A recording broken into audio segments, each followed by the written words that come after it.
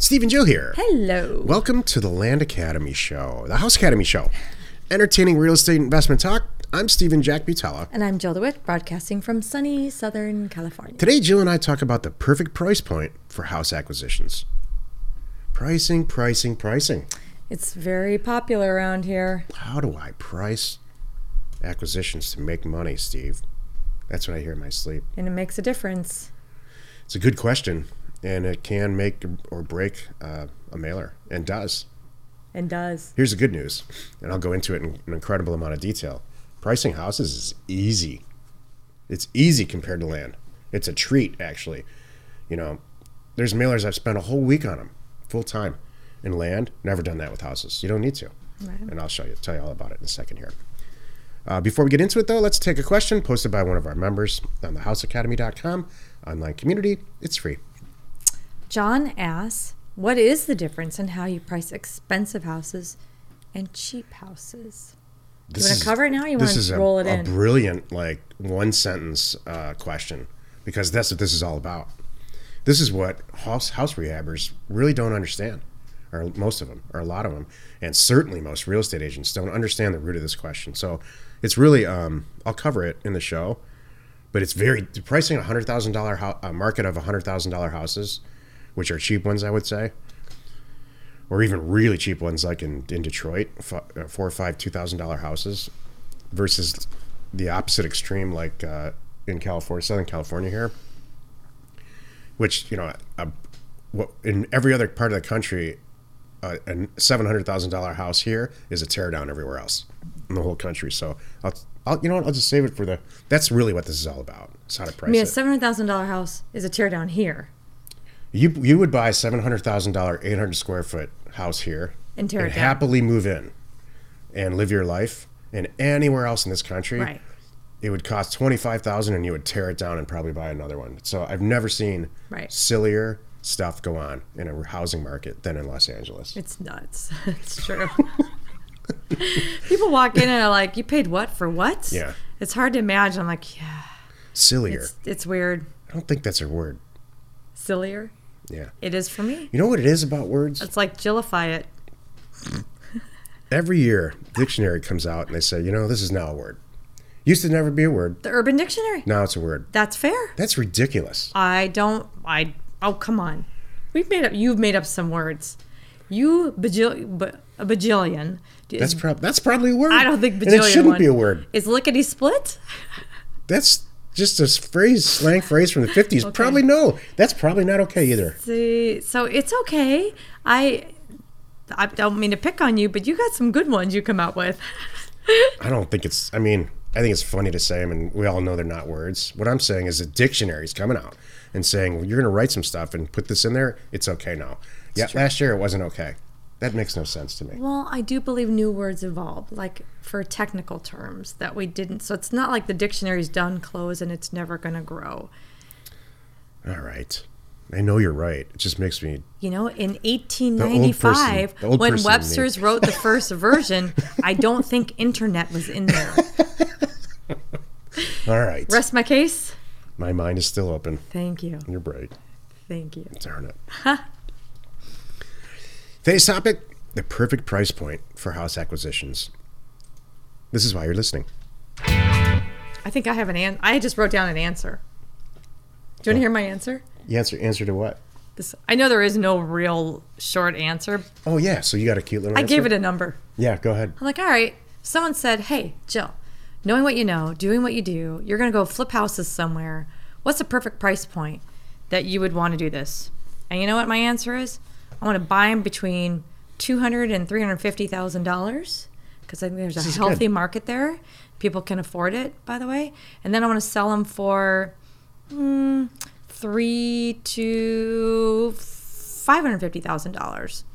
How much do you make? Somewhere in there. So then it's going to depend on. Well, I want to make at least on the low end $50,000. Okay, $50,000. That's exactly on the low end. The number I was going to say. And then on the high end, $75,000, $80,000. Those are my numbers too. And that's not greedy. You could do, like we were just talking about our LA market. You could buy something for 1.1 and sell it for 1.4. So let's continue along this thought line. It's not originally what I wanted, but I think it's really helpful. It's actually a good meeting for us because we buy a lot of houses all over the map. Not all over the map physically, but just price point wise. So let me ask you some questions. If you bought a house for $250,000 and you know you can sell it in its present condition to somebody that's either going to be a landlord or rehab it, you buy for $250 and you sell it for $280. Oh, I'd like to get it for Is that $300. okay?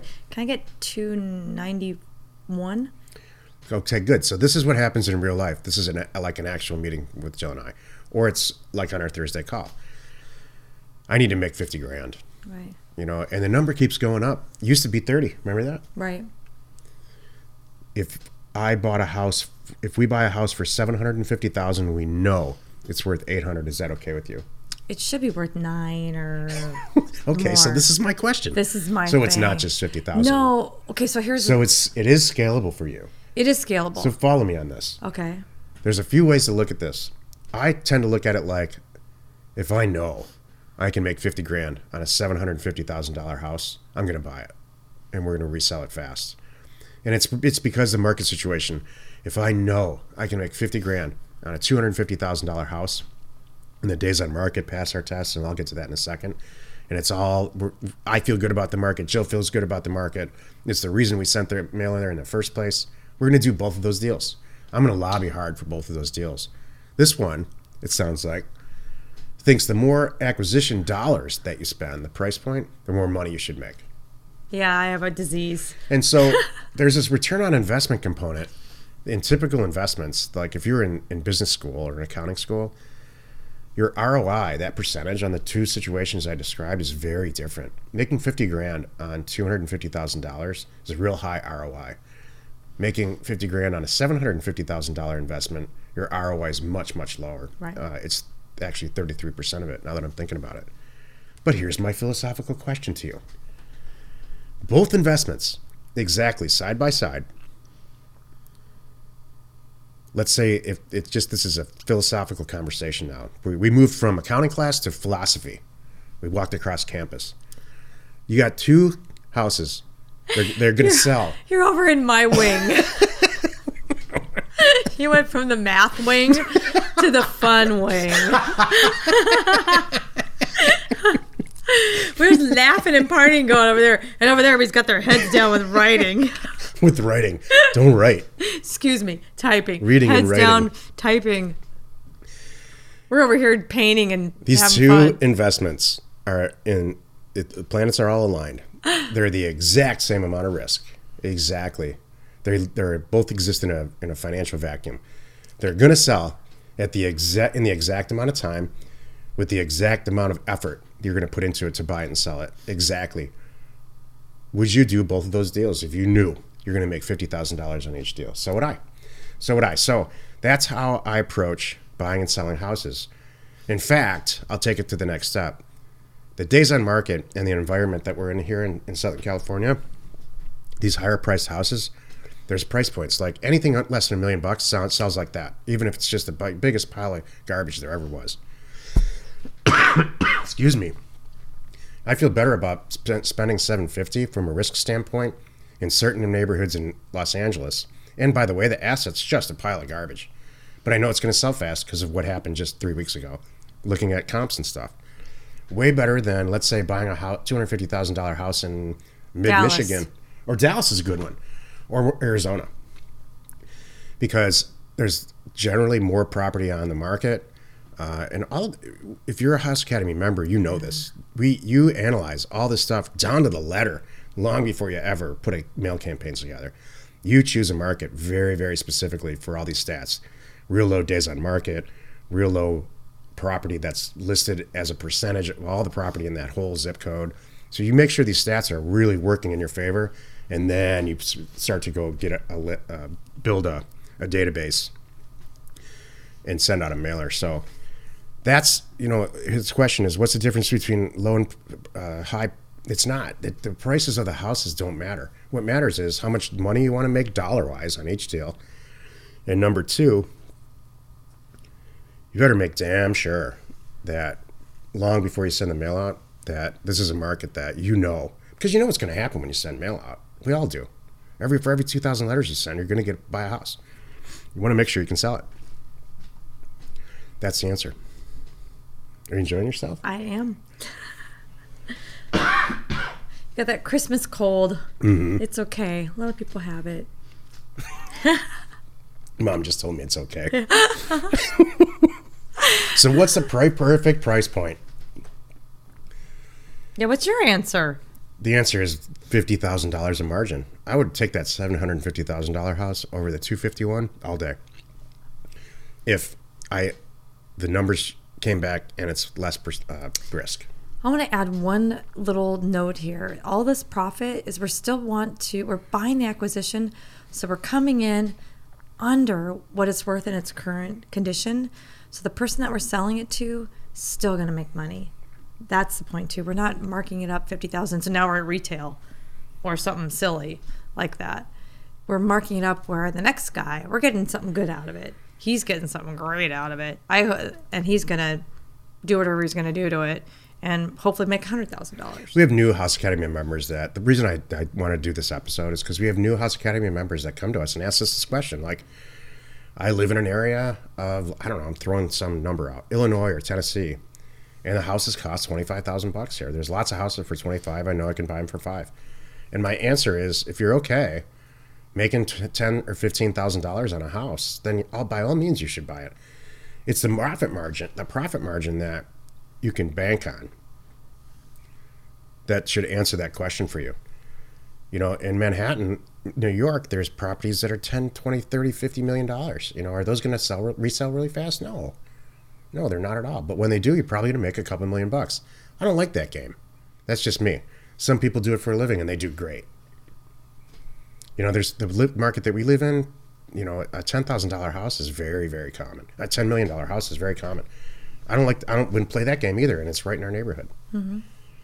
And they don't move as fast. In our neighborhood, the 800,000. Well, if you could find one, let's just say in a 5-mile radius. Yeah. Let's go, maybe a 10-mile radius. You go just under $1 million to $2 million. That's a sweet spot. Most people around under here $2 million. Walk in knowing they're going to spend $1 million on a house. Period. And it might not be that great. It still might be 1,500 square feet. Yeah. So, but I'll leave you with this. If you make $50,000 a house and you spend all your time doing everything that you're supposed to do as an investor, very calmly and methodically, make $50,000 a month. That's $500,000, $600,000 a year. That's a great living by anybody's standards. I don't care if you live in Los Angeles or rural Illinois. That's a great living. So that's the real answer to this question. Ding, ding. Happy you could join us today. Every Monday, Wednesday, and Friday, you can find us over on the Land Academy Show. And Tuesdays and Thursdays, we are right here with you on the House Academy Show. Tomorrow, the episode on the Land Academy Show is called Go Through Your Feelings and Come Out the Other Side. What the heck does that mean? You are not alone in your real estate ambition. We have this Friday thing. It's Steve's Weird Friday. That's what people are calling it. Yeah, it is weird. Myself. I get so much feedback on these Friday topics. Yeah, like, what's he going to bring up today?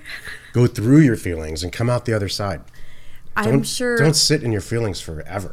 Just sit in your feelings and wait. We all want to know what's going on in that head and understand his feelings. I am shocked and amazed after all these years together that you even care at all.